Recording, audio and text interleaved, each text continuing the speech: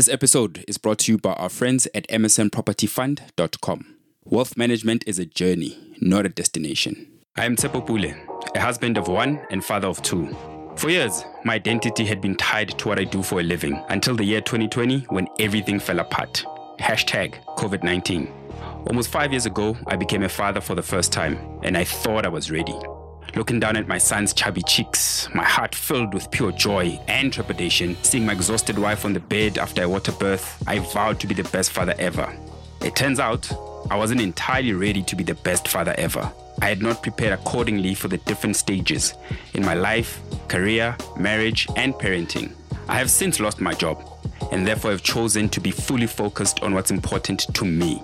I'm doing right by my vow, and I'm hoping to foster a community of fathers that share similar values. Welcome to the Timers Playbook, a podcast series on fatherhood, proudly produced by 1730 Media. Welcome to this week's episode of the Timers Playbook. On this week's episode, I have brought Solomzi Zimba back. Solomzi was part of season 1, episode 5, where he took us through some of the horrible things he went through during COVID. He lost 3 siblings in the space of a week, which is a terrible thing for anyone to go through. And if you want to hear about that story and haven't listened yet, go back to season 1, episode 5, and have a listen. Welcome to the Timers Playbook. How are you doing, brother? I'm all right, Chief. How you doing? Yeah. No, I'm chilled, man. How's things? How's life? Work? Work is okay. Life is good. Happy, yeah. Glad to know. Glad to hear that. Let's get into the conversation, brother. You've got 2 kids, yeah? And I want to start with the eldest one. He's about 18 years old, turning 19. Né?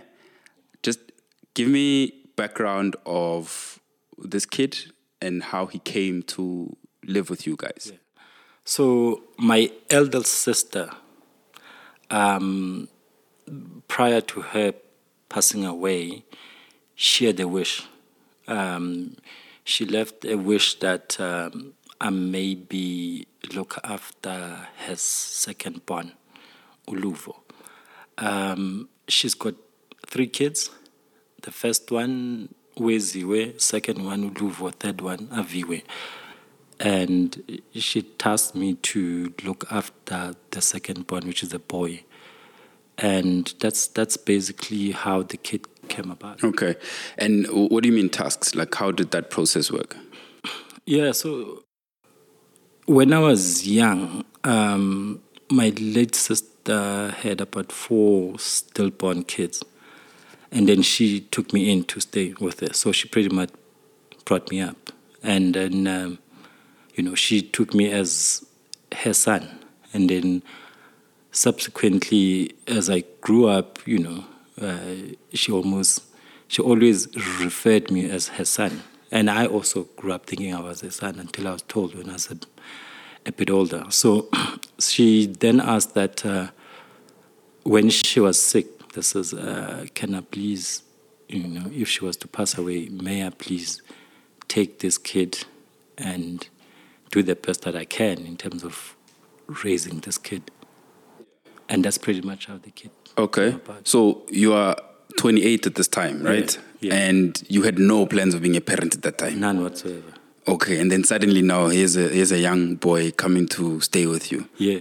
Funny enough, my wish was always to start a family or have a kid when I was 30 at least. And now it's 28 or so. So I thought, oh, okay, this is coming a bit early. But anyway, I was then based in Cape Town, working for a golfing company. And we were having talks about me coming back to Joburg. So I then had a chat with my other sister, who's also late, that she maybe looks after this boy for time being, with which she then agreed. And when the boy came through, he then stayed with my second oldest sister, and the boy also stayed with his older sister, which I think was better because, there was somebody, in terms of her older sister. I mean, the boy was There was 9 then, so, yeah. So for that year, in 2011, my sister stayed with the boy, and 2012, and in 2013, that's when the boy moved in with me. It's 2013 to study his grade Okay. 8. And did you guys as a family, how did you structure that? What kind of support did you have around that situation? Yeah, we did. Look, all my other family members are always there for guidance, If there's anything that are needed, they'll always chip in. They pretty much do support with everything and whatever is needed, So, yeah. So you're from a large family, ne? And you say that you prepared for fatherhood. You had raised a number of kids before. Does coming from a big family help you in any way before you have your own kids? And how does it do that? I think, let me put things into perspective when you say large family. My dad had 2 wives. And we found out when he passed on, when he died in 2010, December, that he was actually not married to any of them. Yo. From my mom, we are 10. The other one he's got 5. And my dad had an eldest child. So pretty much in my family, we were 16. Me being the last born of them all. Okay. So the second wife based in the Eastern Cape. My mom was the side. Rustenburg to be specific, and here in Joburg. So that's pretty much the big family. And do you know all? Know all of them. And you guys are close? Even no, so you just know from your mom's side. We close, obviously. From my mom's side, we grew up together. Yeah. From my dad's side, we know them. We are in contact with them, but we're not close. Okay. The eldest one who's from before he got married, well, supposedly, we know her, but we're not close either. Okay. They're all from the Eastern Cape, yeah. Yo, that's hectic, bro. It is. Okay, so tell me then, how did that situation assist or help you to prepare for your own kid? So in terms of having raised a few kids, so my sisters had kids, and they pretty much left the kids with my mom when I was young. So I pretty much played a part in raising my nieces and my nephews. So that's how I could say I gained a bit of an experience. Although it was not like full on, because we would take turns with my brothers. Okay. This one today will wash the kid, this one will dress, those kind of duties. Yeah. So that's how I pretty much got myself prepared. So you knew what to do, like in basic terms? We learned from my mom. Yeah, from your mom, what to do.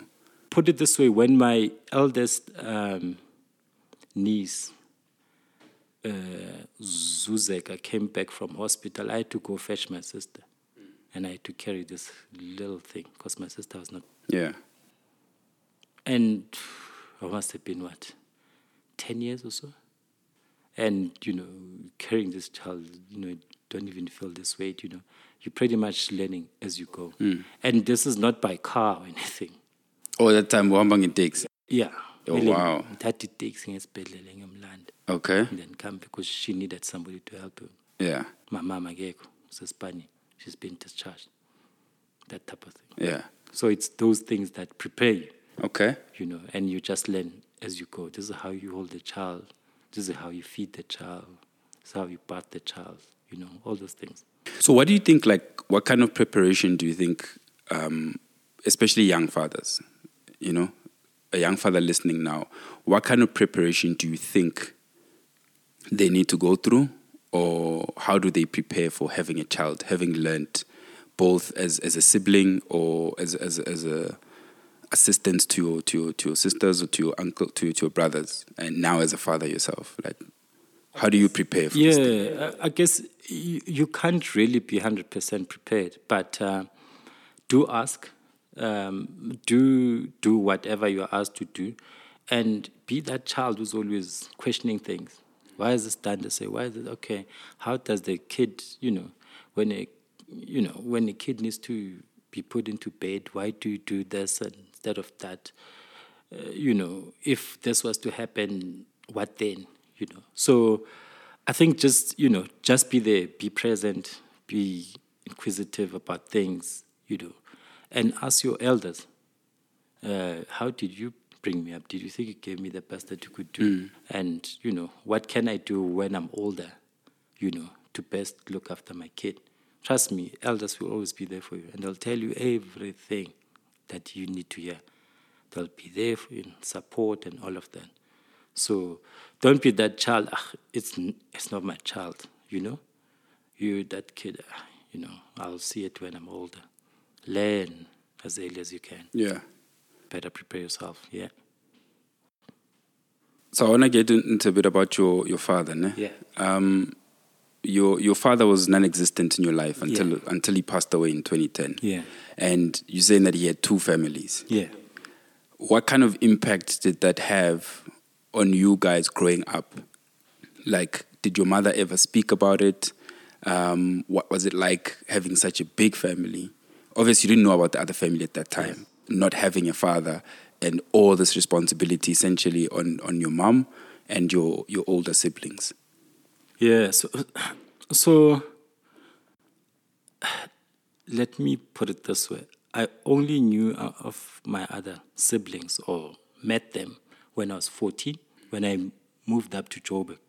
So I'd never known of them up until then. So met them, okay, this is who you are, right, okay, sure. I think my father will obviously be to blame for that. But, it is what it is. But that on itself had a huge impact, in terms of him not being present in our lives. And we were pretty much left to my uncles and my mom, who played a motherly role and fatherly role on their own. So we needed him at times. There are things which we'll get into later. When you are old, as a close-up boy going into being a man, that you need your father. And we pretty much had to depend on our uncles and people in the village. So him not being in our lives had a huge impact, negatively. And we were pretty much trying to find our way as we go. My older brothers were pretty much my fathers. I was learning from them. Anything I needed to know, I'd ask them. They would be guiding me throughout. So in broad terms then, give me an example. So because you got people from different parts of the world that listen to the podcast. Yeah. You're saying for Xhosa, I suppose, boy, what exactly is that? So pretty much when you get to a certain age or older, kumele uye entabeni, uyoba yindoda. Yeah. And those conversations you normally have with your father. So you have to go to a mountain? Yeah. Yeah. Literal mountain? Yeah. Okay.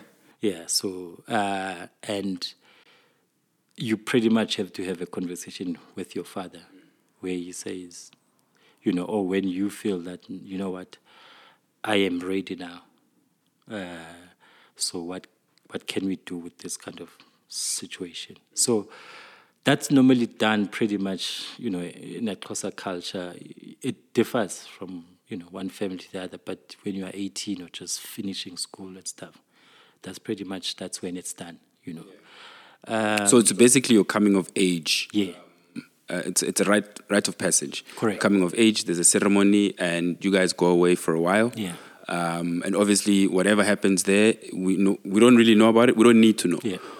But culturally, like you said, each tribe, and in fact, each tribe and each culture is different, how they do the process. Correct.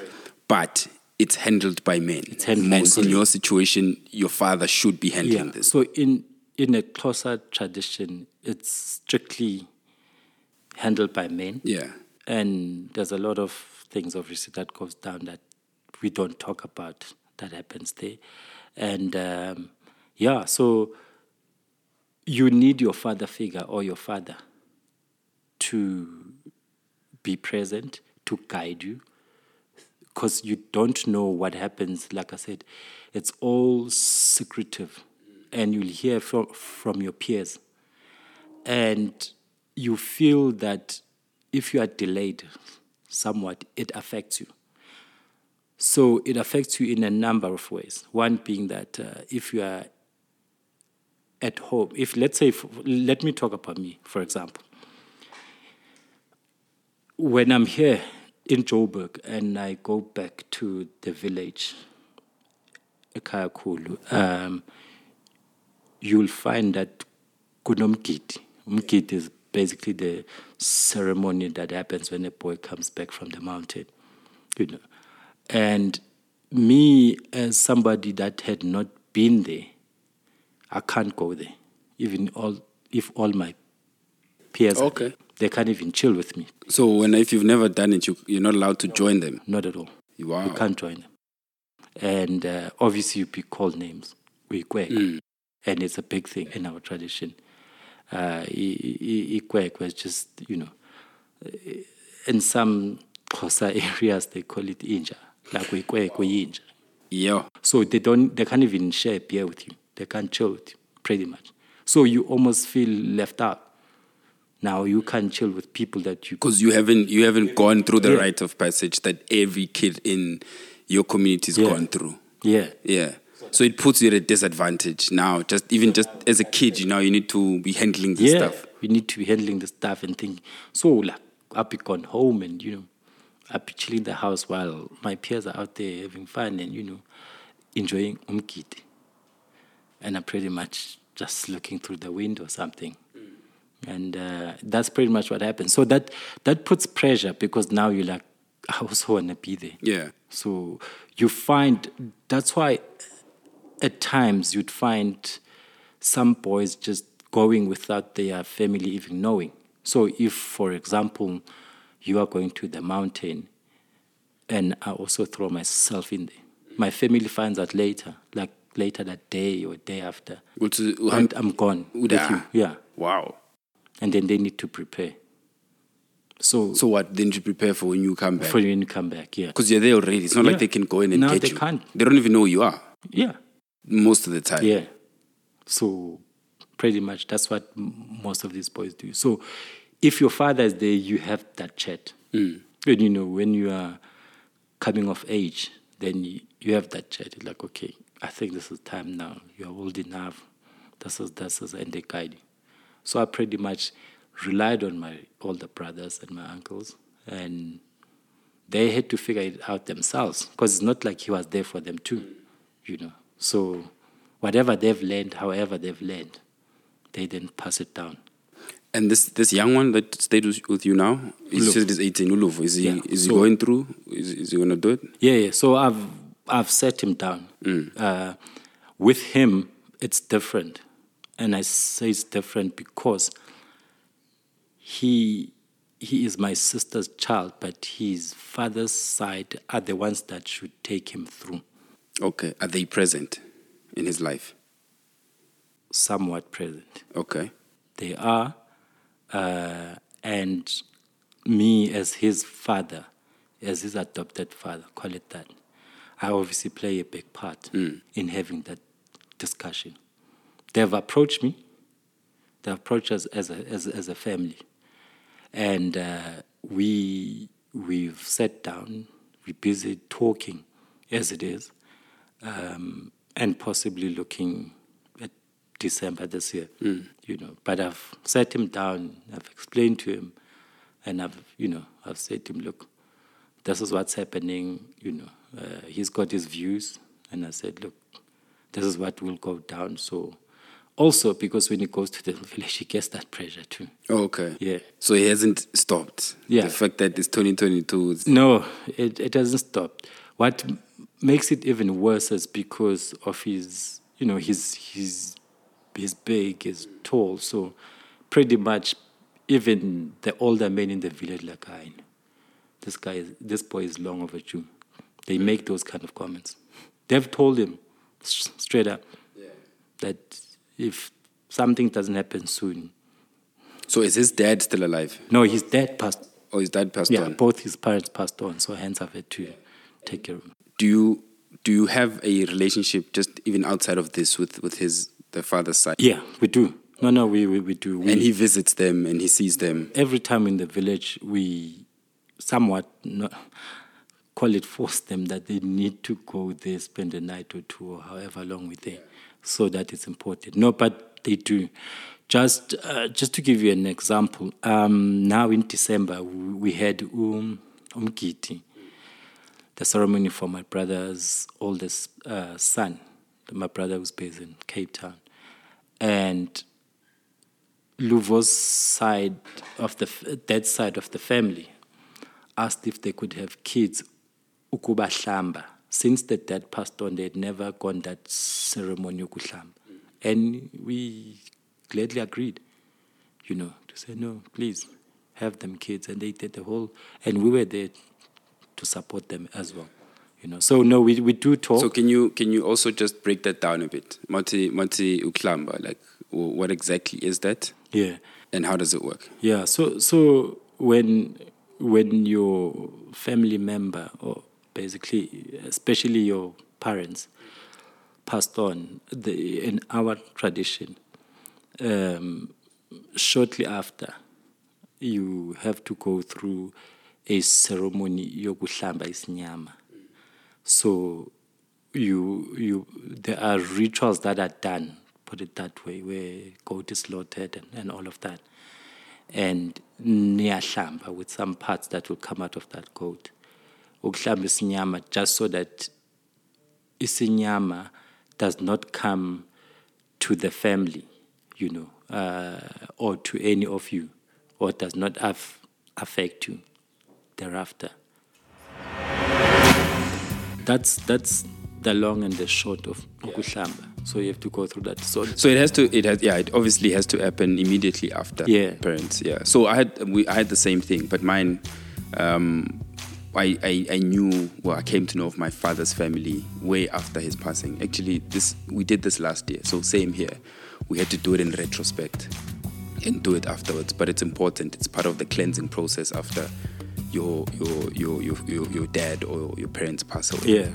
Okay, cool. So back to Unomgiti, and then they can do that. So you basically make an example that they are part of your family now. Essentially. So we are talking. There's no bad blood or anything of that sort. We visit each other when we're in the village and all of that. Yeah. So we're busy with those talks now because it's time now. Mara lento nitsinu na ifuna ukuwela ne. Why? Ifuna. Lentwana yaza mina why must I go? He's questioning a lot of things. But that's important, right? Because remember, Tina, we used to get forced to do things, like True. Especially with culture and tradition. Yeah. So I think it's good that he questions it, and you guys explain to him properly why it's important. Yeah. He's obviously got his own views, But then I sit him down, like we talk every day, every time he'll bring it up. Why this, which is good. You must question things so that people get to understand why certain things are done in the way that they are done, So, but he's now easing into it because I think he's got a better understanding, whereby his uncles from his father's side, every time we go home, it even got to a time whereby he wouldn't want to go to that family when we go back home, because there's nothing else they ask him about but that. Yeah. Ish. Kwedin ukhulile lixesha. Like uncle Marai nsafunda sinandaba nokufunda kwakho. Sifuna umgidi. And also I think how they view it in the village, and this is not everyone, but most of the people there. And then you must also understand that high unemployment rate and people are just at home. So they're looking to have this feast, call it that, So pretty much something must be happening every other weekend. Yeah, something. So lentwana lemele is umgidi, yabona. And you have to support him through this again. I mean, Chief, financially from start to end, it's on me. It's on you. Pretty much. Okay, so bona bayawufuna finance. Yeah. Why is that the law? No. That's not the law because abaspani most of them. Ish. And abo laba bakhuluma kabhayi. Yeah. Yabona. With imele wemkid.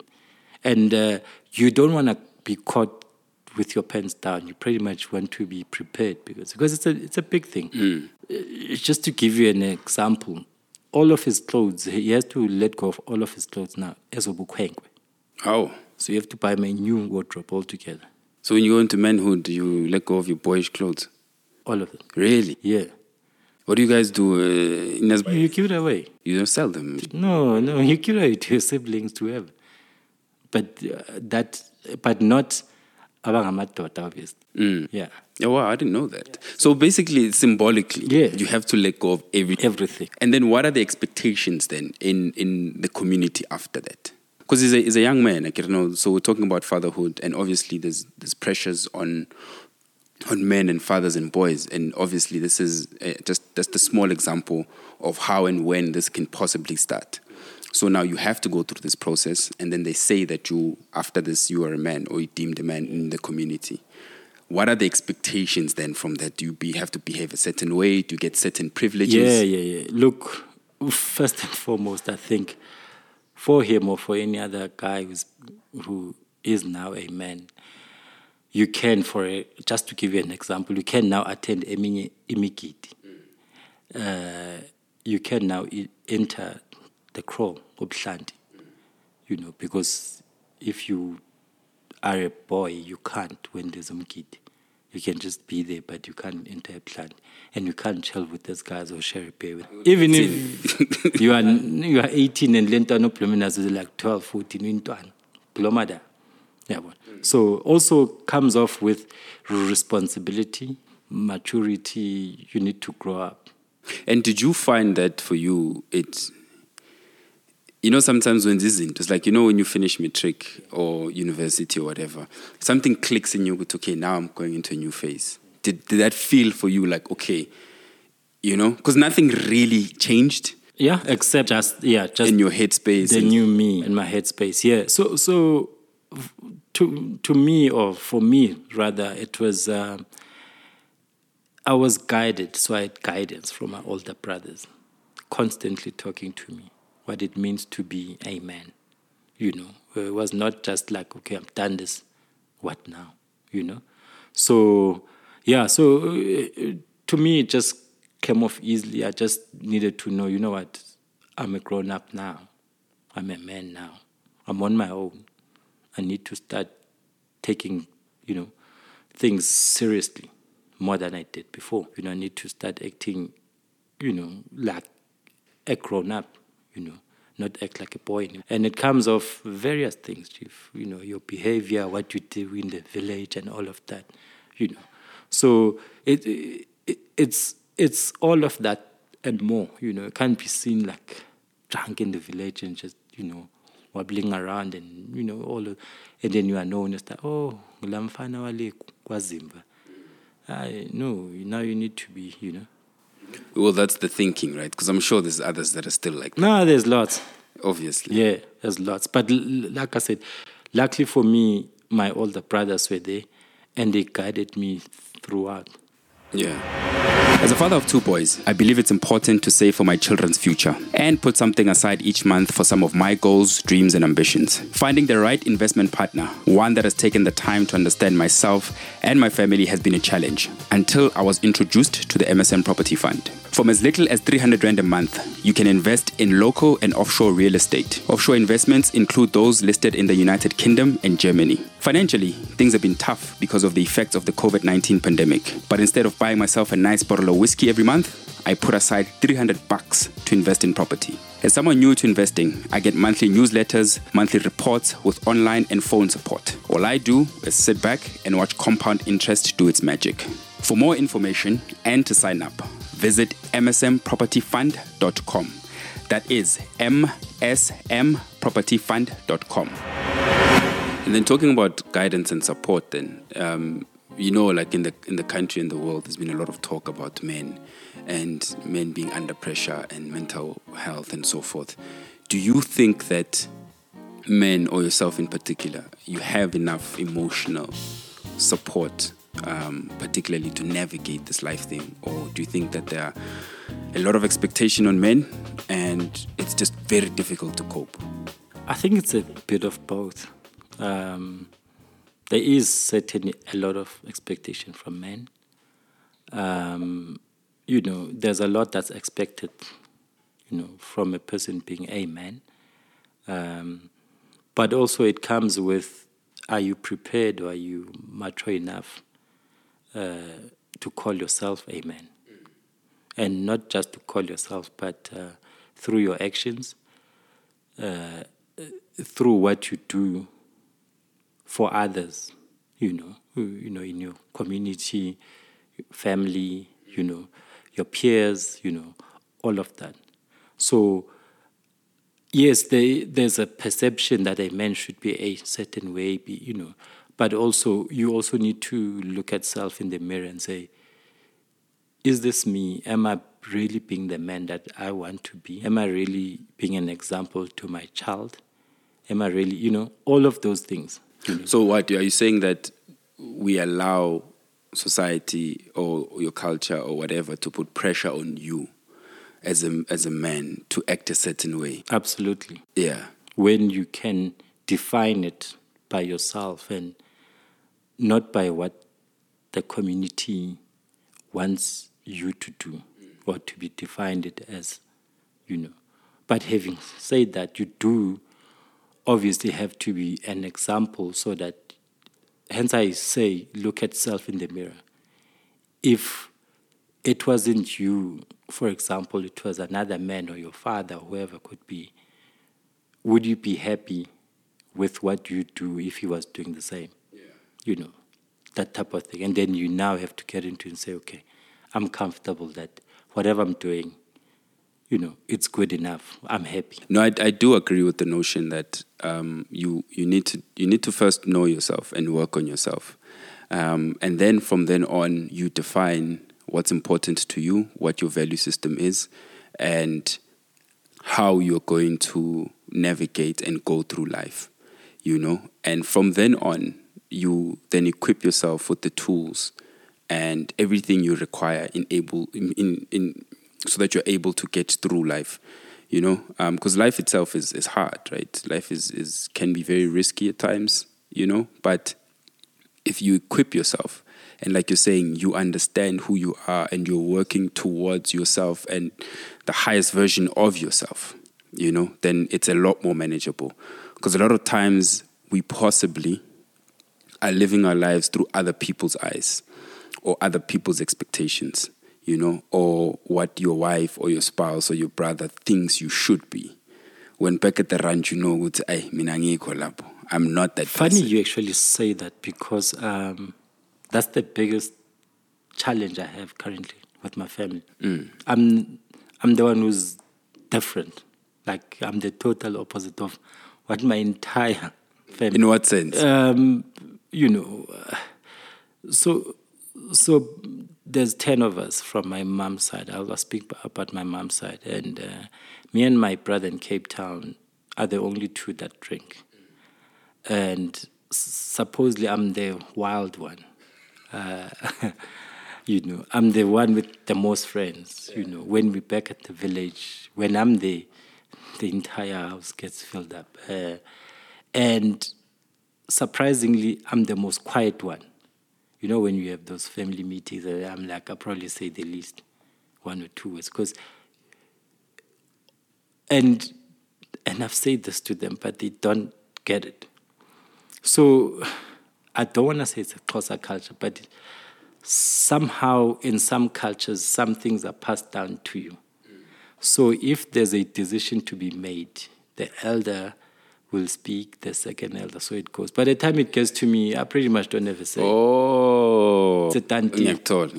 Yeah. So I'm just like, okay, sharp. No, I agree with everything. But what do you say? If I oppose it, then an argument starts. So it's that kind of thing. So I'm just, in all those meetings, I'm like, okay, when is this going to end? I just want to go have a beer with my friends, Well, that's an interesting dynamic, boss. And have you translated that to other parts of your life? Where you just accept things just because? Yeah. Really? Because I'll give you an example. My oldest brother, when we speak as a family, because he's a father figure to all of us, because my dad was not there, he would give everyone a chance. Then he would say, I'm wrapping things up. No one needs to speak after me. So if there's a decision... it's done. Yeah, it's done. If he says, okay, we are doing this, all right, sharp, let's move on with life.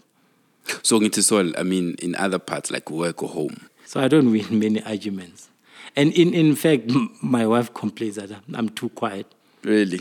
And people say she's the one who's quiet. Because she says... your wife seems very quiet. Exactly. So when I'm with people, she's like, something in me comes out. No, it's true. When you're Mr. Party, when... No, but that... HRT, you say you're this, that.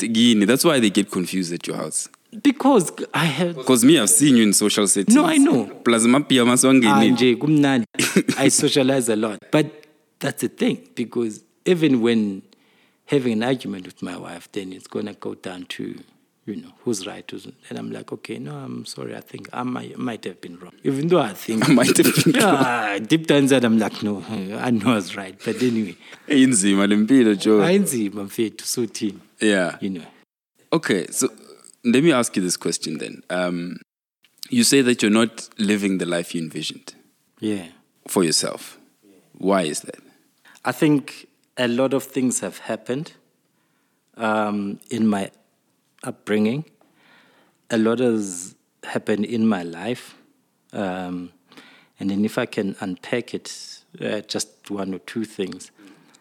I grew up pretty much thinking Uguti, I was the shit, especially at school, where I was just excelling and, and I envisaged my life as being somebody who's going to be successful, not really knowing what I would want to do when I'm older. I was very confused. I still am till today. But although I've got some kind of an idea. And then I came through to Joburg. And you must... And people, when I tell this story, only then do they understand what I'm trying to say. You've been to Kaya Kulu, and you can just imagine the kind of schools that are there, where everything was taught in Setswana. Even English was taught in Setswana. And I pretty much grew up in that environment. Funny enough, when I came to Joburg and I had my interview, I remember this. In 95, December, before I started at Saints, I had my interview with Mr. Wild, the principal, headmaster then. And my sister was next to me. She pretty much answered everything until Mr. Wild said, please, can you excuse us? English was not there for me. So how did you get into the school? Because we wrote that test, remember? Yeah, the aptitude test. Yeah, we wrote And you killed it? The aptitude test, yeah. But over and above that, my oldest brother, my father figure, wrote a 10-page motivational letter. Really? For me to get into Saints. My brother who comes before me, Umvelile, had gone the previous year, and he's an A student. He's smart. To the interview? Yeah, no, for the aptitude test. Okay. And he didn't make it. Okay. So my oldest brother, whom I say is my father, applied for me the following year. And I made it, and he applied with a hefty motivational letter. Oh, wow. He still kept, I think till today, he's got that copies of that motivational letter. That's so cool. And it was deep. I think when Mr. Wild read it, I think he couldn't resist getting me into Saints. Yeah. So just to give context again, we both went to Saints, and Saints is short for St. Stithians. It's a private school in Joburg, and obviously we couldn't afford it. So I was in a bursary, and you wrote the motivational letter to. We're on the same one, or similar. Yeah. Okay. So with the school or the donors that actually pay for you to go to the school. All right. And then, well, for one, I think it's amazing. So you've actually had support. So it's important. You see this father figure or actual father that support you, and they go the extra mile, because that's what we need to do for our kids when the time comes. I didn't know that they wrote a 10-page No, he wrote a 10. Attach a family history, like he had a family tree, and why I needed to get into Saints. So when I did that interview, halfway through, the headmaster asked my sister, please, you could go to another room. Then he had a chat with me. That's when you got to know who I am. Because, that's why I'm so with my broken English, I would be being tired. They love you there. Period. So, damn. So I spoke that broken English, but he understood what I was saying. And I think that's what he wanted to get to know, the person, this child. And when he looked at my results, I was an A student. Chief, I was averaging 80 and above. Came to Saints, first term I failed. I went back to the headmaster. He's the only person I know. And I said, look, I failed this. I don't know. Chief, I used to, I remember, I always tell people a story. I used to sit in front in class thinking that I'll understand better. And Barry Lamson was our science teacher. I couldn't understand a word, like literally, of English. And I felt dismally. And I went to the headmaster. I remember walking in there, not knowing what I'm going to say, but somehow I'm going to say something. Then this guy will guide me. I went there, and he organized extra classes for me. Every week, I had 4 extra classes, maths, science, the 4 majors. I used to go to Mr. Ryan's house, Miss Worth's house, So, Solomz, let me ask you this again in a different way. You come from a small village. I've been to a village. It's very hard to get to, number one. And even I got lost. GPS died while we were driving there. It's a remote village, small village, literally walk across in one go. You managed to get yourself into one of the top schools in the country, well, at least with help from your siblings. After that, you managed to get yourself into Demlin to go study, tourism, right? And finish. You managed to get yourself a license and a car somehow, right? You managed to work, golfing company, eventually got to where you work now. Fairly successful, you own a home, you got a great family. Why do you think that you're not successful? Because I'm never satisfied, and I always aim high. And like I said, coming out of the village, I thought I was the shit. And, I pretty much had higher goals. But as you go, then you learn to, maneuver and say, okay, maybe I must settle for this, maybe I'll settle for this. So, but I am never happy. As is, I'm not happy with myself, where I am. I think I could be a lot more higher. Like what? I could be, dude, you know how badly I want to get into the sports industry, for example. I've been trying. Look, Sol, this is what I think, right? And I think sometimes that's the pressure that we put on ourselves. Because I've got the same pressure, up until COVID. And that's when you actually realize, I think for me, in any case, what is really important. And this is not a cliche to say because that's what everybody say. But once you realize what's really important in terms of being able to raise a family, have a healthy family, and this is not just my core family, like my extended family, you've got health, you've got a place to stay, you've got a roof. I've had a very successful career, in what I've been doing until it came to a halt. And I think once I understand that, for me, everything else then is additional, because then I have to assess when I say that I don't have everything I want. What is it that I thought I wanted, and why did I think I want those things?